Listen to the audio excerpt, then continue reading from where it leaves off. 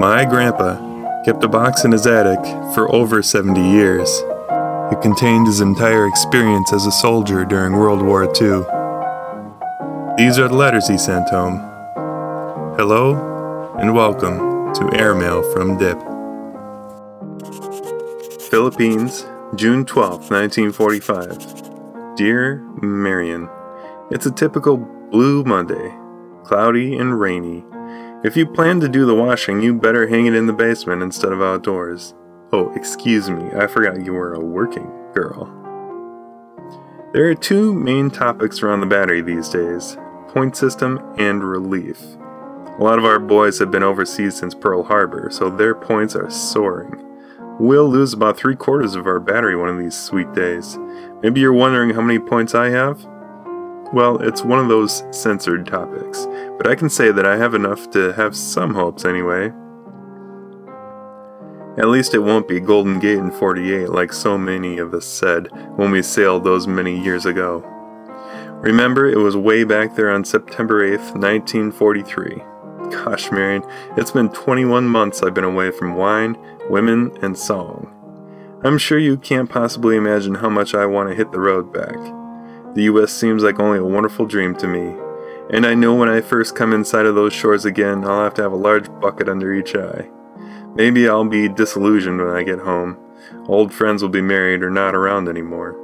I hope some of them are unchanged, but I won't think of those things now. All I want is home. I haven't touched on the other battery topic of discussion, relief.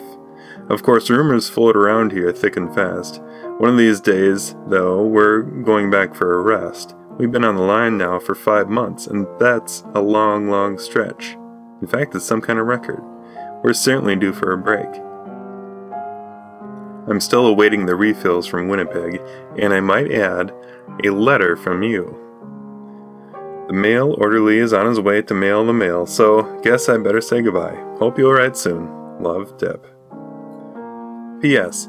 Wouldn't it be swell if we could go skiing together next winter? Philippines, June 12, 1945. Dear Mom and Dad, it's Monday and a typical one too. It's a cloudy, hazy day, one on which you would hang the laundry in the basement instead of out of doors. We certainly are getting our fill of rain. Went to church yesterday. We had communion services. I guess maybe it's a sacrilege, but after church, the BC and I played a half-dozen games of gin rummy. We played for a peso a game. For a while, I was way behind, but it evens up in the end. I suppose by now that Dot and Arlo have been there, and the sister is probably still with you. Gosh, I wish I could be there to make it a total reunion. You'll have a picnic with Nancy and Larry. You probably wonder how I stand on points and will ask about it. I'd like to tell you all about it, but it's one of those censored topics. However, I can say that I'm not too high, but I do have hopes. The Air Forces are certainly giving the home nips a working over these days.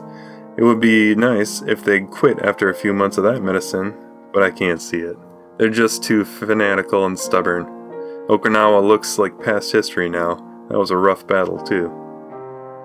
Swanee wrote, he's now at Randolph Field, going to some kind of ground school. He says he doesn't expect to go across for a little while yet. I hope the lad can sweat it out in the States. I wouldn't wish shipping out on anyone now. That old Golden Gate seems like only a wonderful dream. What a sight it's going to be. I'm going to have 2 buckets ready, one under each eye. Well, I'm out of material right now, so I'll close. Hope you're all together and having a good time. Believe I said this once before. Don't worry about me. Love, Dorrance. This project is created by me, Christian Olsen, with audio production by my brother Eric at Olsen Media. The piano music is performed and arranged by my other brother, Jonathan. For more information, follow along at airmailfromdip.com. And for more photographs, follow Airmail from Dip on Facebook and Instagram.